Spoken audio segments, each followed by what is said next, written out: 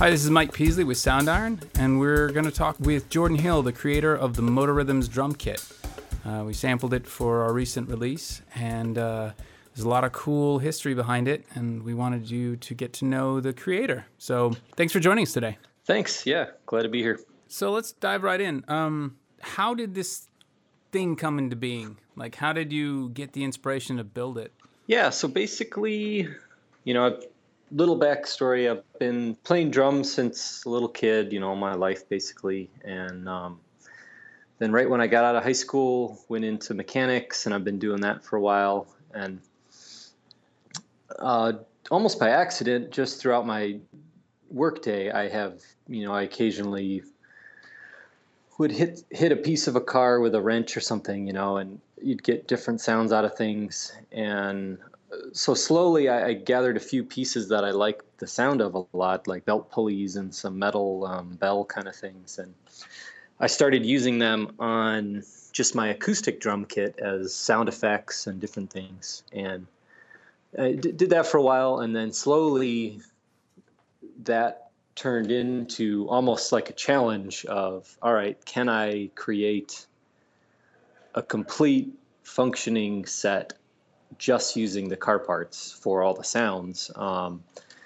So then, it almost became a game in a way. Like what could be hi-hats? What could be a bass drum? What could, so then I went out actually searching for specific pieces or sounds or, what would work best for what.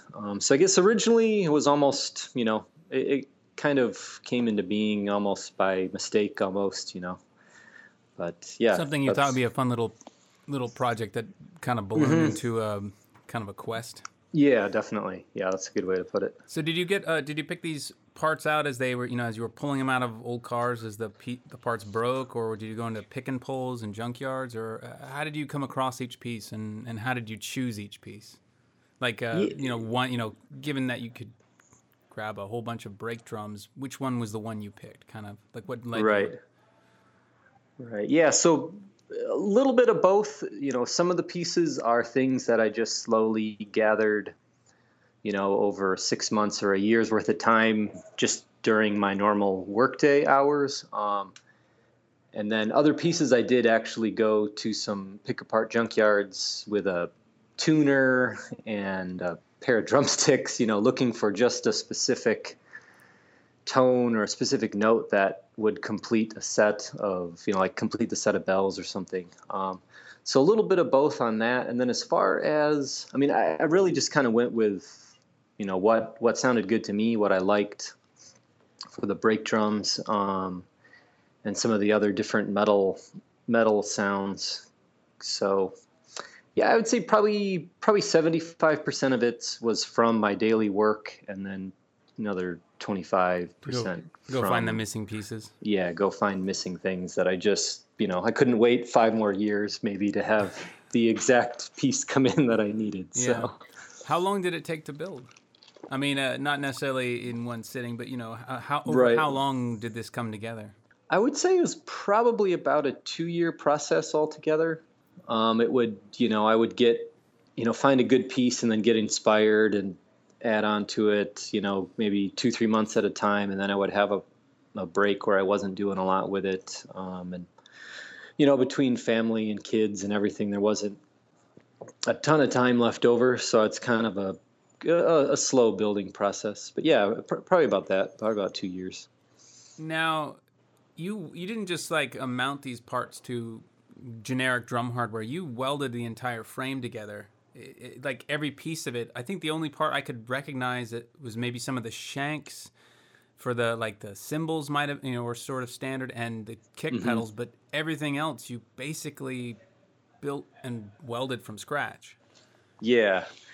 So the hi-hat stand is a normal drum set hi-hat stand, and then the drum pedals were normal pedals. But yeah, so the rest of it really, I spent a little time trying to just use conventional hardware, and it felt like it was going to be more work that way, because just none of the parts are a normal standard size. So And you already knew how to arc weld and all that, right? Yeah. So I had some welding experience through work and a little bit of, metal fabrication work and stuff. So yeah, that part was just as fun to me as the actual, the drumming and the rhythm part of it was actually just the building part as well. Cause yeah, it's as much, it's like that. It separates it from being a drum kit versus a pile of scrap yeah, parts, exactly. Yeah. It made the vision click.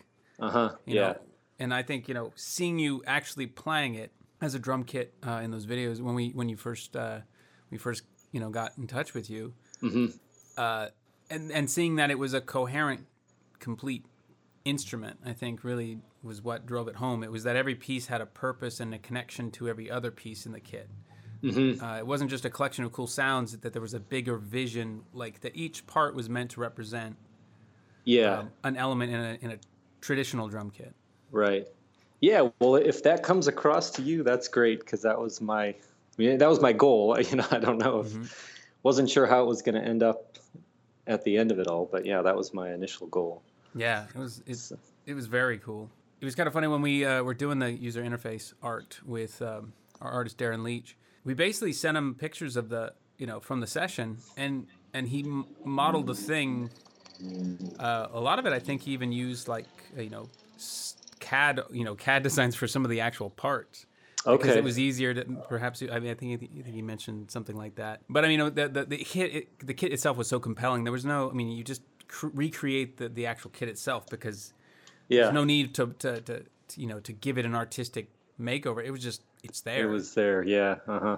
Yeah. No, it's been really cool. I've had good response from drummers and musicians, from car enthusiasts, and then from just art, kind of the art world in general, as like a salvage art piece too. So it's been very cool overall. Yeah, and then you've had it displayed in gallery?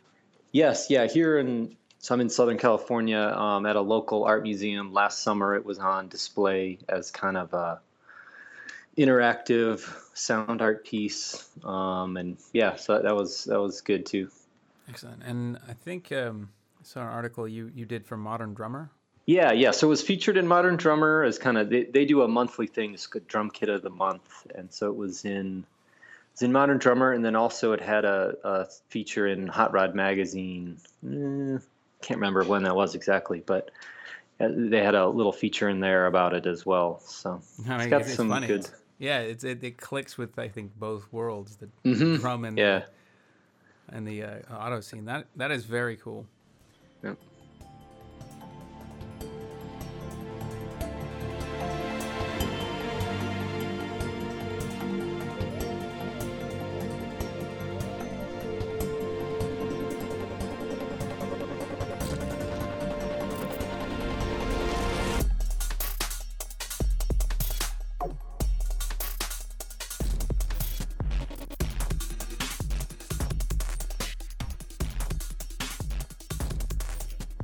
Well, we're going to see what people create with it.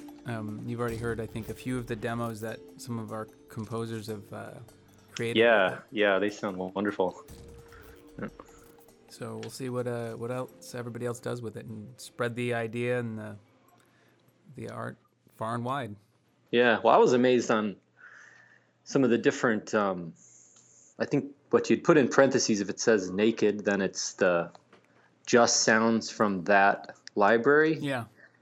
But it still sounds like there's all kinds of other stuff on there, to me at least. Yeah, I think that's because of all the, That's the beauty of where what you do and what we do kind of come together, because it's like, you can do things in a recording studio. It's so much harder to do really complex layering and sequencing.